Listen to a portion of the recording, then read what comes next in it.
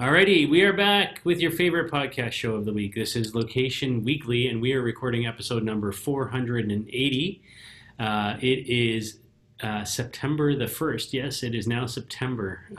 Fall is upon us, and summer is coming to an end. We're like, I don't know, two-thirds of the way through the baseball season. That sounds weird.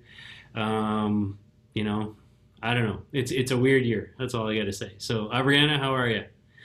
I'm good. It was my birthday weekend and I was very spoiled by my family and just felt very celebrated. So, thank you for the birthday wishes, Asif, and many of you who reached out and told me happy birthday. Thank you. Yeah, so like now I feel sort of recharged and just trying to transition back into whatever day-to-day life we have going on this year. Yeah, yeah. Well, I mean, it is nice to take a little break and feel celebrated. So that's good. Glad you could do that. All right. Well, we have a fairly simple show for you this week. Four industry news stories, a bunch of brands doing interesting things. And as we're in September now, October's not that far away. So Ariana can tell us about what to expect. Here we go.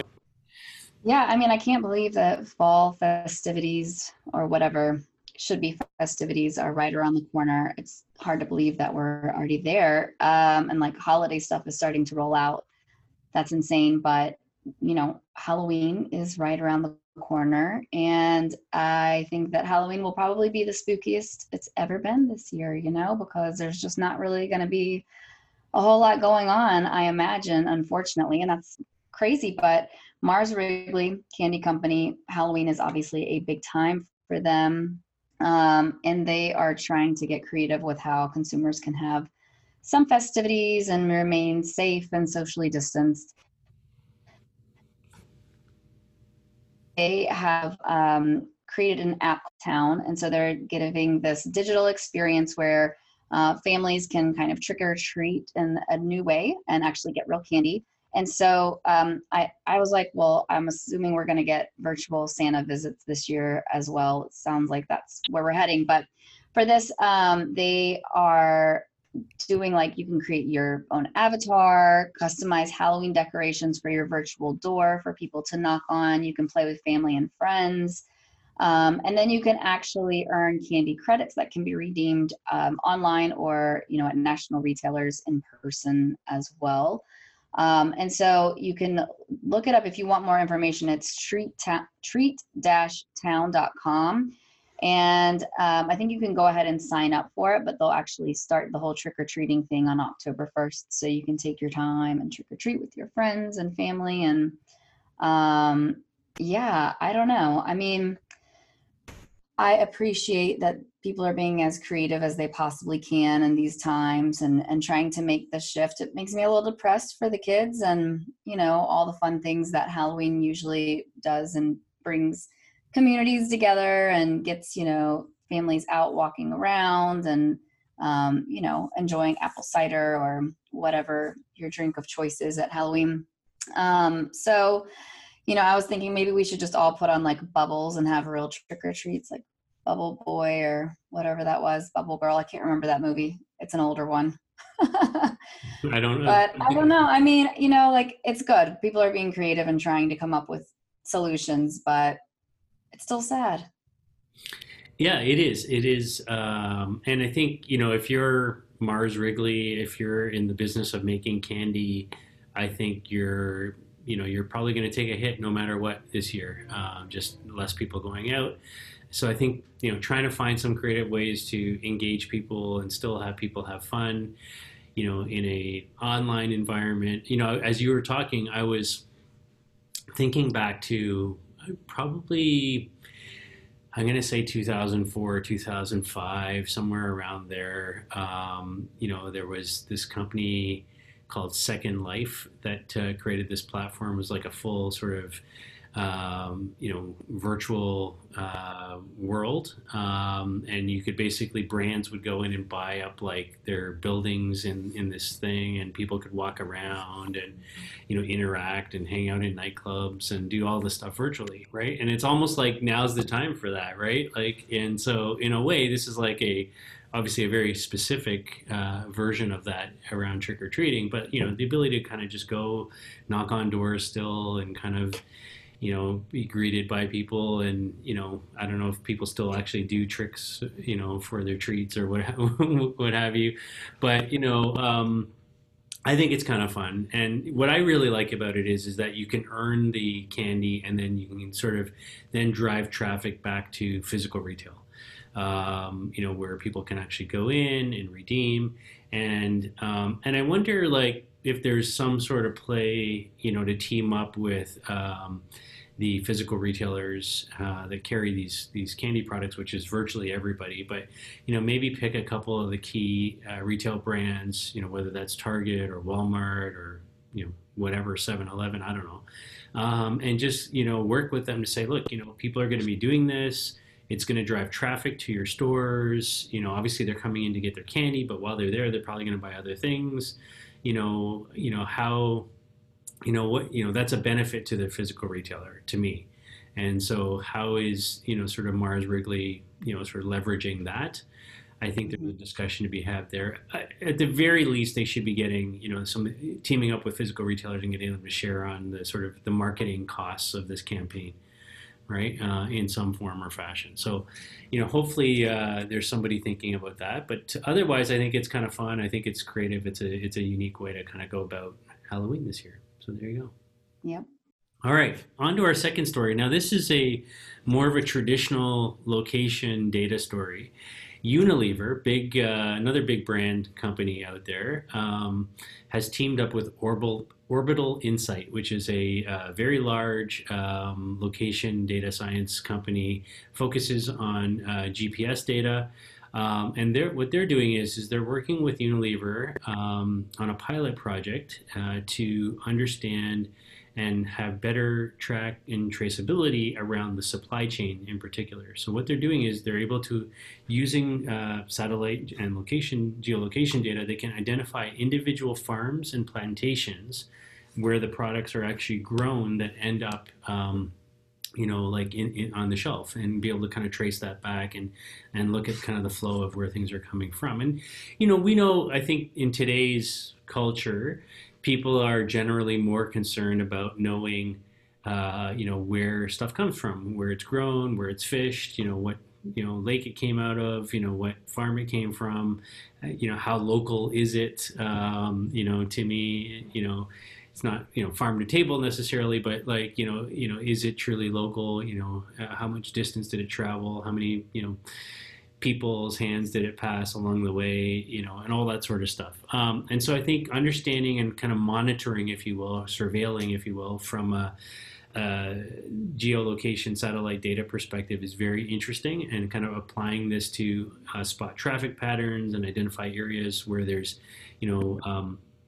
what they call inconsistent flow between an area of land and a mill, can suggest a potential link between the mills or the farms and the plantations and things like that. So they're kind of looking to understand kind of, what's going on in the supply chain and kind of what that looks like. And so the initial pilot project, I think, is in Indonesia and in Brazil. Around some of these particular products. It's all anonymous GPS signal data that they're looking at. So they're watching trucks and they're watching kind of the movements of product. And I think it's kind of interesting because we're all, as I said, looking at a more sort of ethical understanding of the supply chain.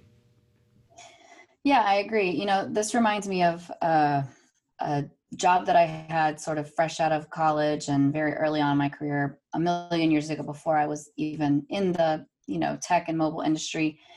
And I was handling general liability claims and investigating them for a large quick service restaurant. And so what was very interesting to me is that based upon the time and date of a purchase, this restaurant could actually and can actually trace back the source of the beef or, the fries or whatever it may be, to say, did we have any issues? Did anything come out of this? Which farm did it come from? Which cow did it come from? I mean, it was really amazing how well they could trace it back and then help determine if this was like an actual case of, food poisoning or something that would have been in the food, or is it something that maybe, had extra circumstances, as there are so many of those things that happen.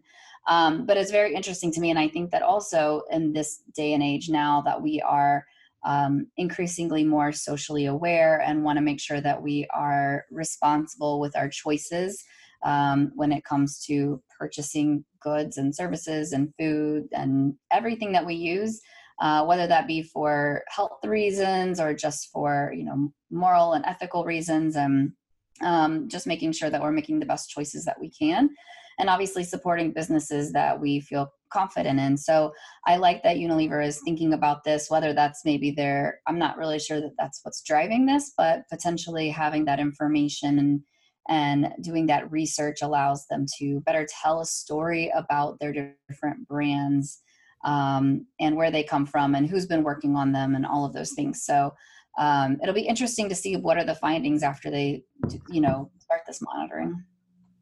Yeah, hopefully we'll hear. Okay, so staying sort of on that location data trend, Foursquare has linked up with Link NYC and Intersection on a project to help New Yorkers shop safe during this time. So basically what's happening is, Link NYC has a lot of the digital out-of-home billboards that are around bus stops and train stations and all throughout New York City. And now, based on Foursquare data, what they're doing is they are posting the average hourly, busyness or capacity of different stores and grocery food chains that are throughout the city, and drugstores as well. So they're on these kiosks, and New Yorkers, as they're moving throughout the city, can say, okay, like the best time to go is at 10 a.m. and 1 p.m. and 5 p.m. seems to be the busiest time, so I'm going to avoid that. So you can kind of just judge for yourself when it's the best time for you to go and hopefully make that accommodate your schedule. They're basing this, and it's broken down by zip code right now. And so, I think this is interesting. It's a good thing it's good information to be put. Something that I always find super useful, whether it's during this time or before we were in COVID times, just knowing, for example, like how busy is this restaurant? What's the wait like? If you had that information readily at your fingertips by just looking at, maybe it's Google Maps or Yelp or something, is there a wait? And there's some things that are pulling that data in sometimes, but I find that very useful because obviously you're trying to accommodate your schedule and, make sure that you plan accordingly. And so I think this could go beyond just, COVID times and knowing, when is it the best time to go and how quick can I get in and out and how long am I going to be there and how many other people are going to be there, is really a cool thing. And apart from that, the Foursquare team also announced that they are going through the MRC accreditation, which is the Media Ratings Council. It's a very strenuous process and a long process to go through that. I know at Digital Envoy, we did that back in 2013 based on our IP geolocation data. And it's definitely something that takes a lot of hard work. So that's interesting that they are, starting to do that as well. And seeing that as maybe something that will be important moving forward in a time where location data can be, questionable. There's privacy concerns and all those things, having sort of an extra outside auditor stamp of approval can be important. So that's kind of a side story added on to the Link NYC. Yeah. Partnership. So what do you think? So I think it's a good use of Foursquare's data and kind of visualizing it through these Link NYC digital displays. At the end of the day, I think for me, I wonder, in a city like New York, how much does this data change on a day-to-day, week-to-week basis, right? I mean, obviously there's probably big differences between weekdays and weekend and things like that. But, once you've seen it for, several days, my guess is that, 5 o'clock, 5:30, 6 o'clock is going to be busier than 2 o'clock in the afternoon, or whatever, the normal expectations you would have. So, Yeah, if you don't want to be, going at the same time everybody else is going, then don't go at 5 o'clock or 6 o'clock. And, like, I can't see it changing that much. I think what is extremely relevant, I think, to people today in making decisions is understanding what wait times look like. And I don't mean that as, sort of, just as a broad brush kind of understanding of when the best times are to go. I mean, like right now, like if the store is at capacity, can I know that? Or right now, if there's 20 people in line waiting to go into the restaurant, maybe I'll choose not to go, and that kind of thing. So, I think finding ways to kind of incorporate sort of the bigger picture data like they're talking about here and kind of visualizing that, and also understanding the real time of what's actually going on in the places that I want to go to, I think is equally important. And I think so. We're seeing here, for example, at ground level, we're working with a local company here in Toronto that's in the digital signage space, and that's kind of what they do. So they have counts of what's going on in the business itself, and then they have screens on the outside that are actually showing what the current number is. Like, so they're visualizing it for people going by, driving by, walking by. So you can see what it's similar to kind of when you're at the airport, right? And you can see, some of the airports now have these screens showing you how long the lines are at Mhm. security and different kinds of things. But doing that in a retail context, I think, is super interesting for folks. And not only, think about doing it on digital signage as people are going by is one thing. But if you already have the numbers, why not make that visible on your websites and your online properties as well, so that people can make those decisions before they leave the house? So I think there's a lot of ways to use this data in a COVID time, and we're not even halfway, there yet in terms of best practices, I think. Agree. All right, final story for this week. CVS now is getting into digital advertising business. So they're launching their own retail media network. It's called CVS Media Exchange. And they've been out kind of doing early pitches to media buyers and brands and agencies and trying to get them on board with what they're trying to do. It's a fully managed service with ad placements on CVS.com, including display and search, as well as offline placements in stores physically and off-site in Google, Facebook, Instagram. And it's all powered by CVS data. So what they're doing is they're tapping into everything that they know about their customers that come into their stores who are using their app and have their loyalty program and all that sort of stuff, and then kind of taking the insights derived from all of that data to then power media buys and targeting that comes off of that. And I think, to some of the other conversations we've had recently about, the IDFA going away and other things that are happening in our industry, that's going to make it much more difficult for some of these location companies and these ad tech companies.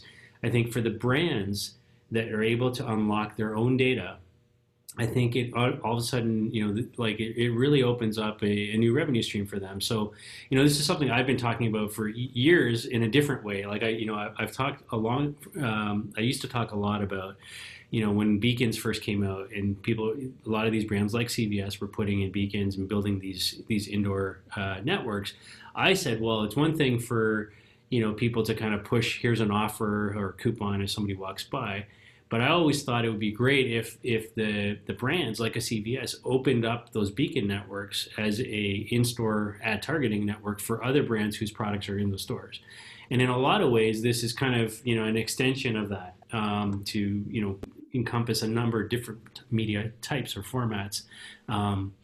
I still think the Beacon network is a great way to do in-store targeting and make it available. But I think there's a lot here. I think this is a great hedge against some of the changes that are coming in our industry. I think it's a great revenue opportunity for CVS in particular.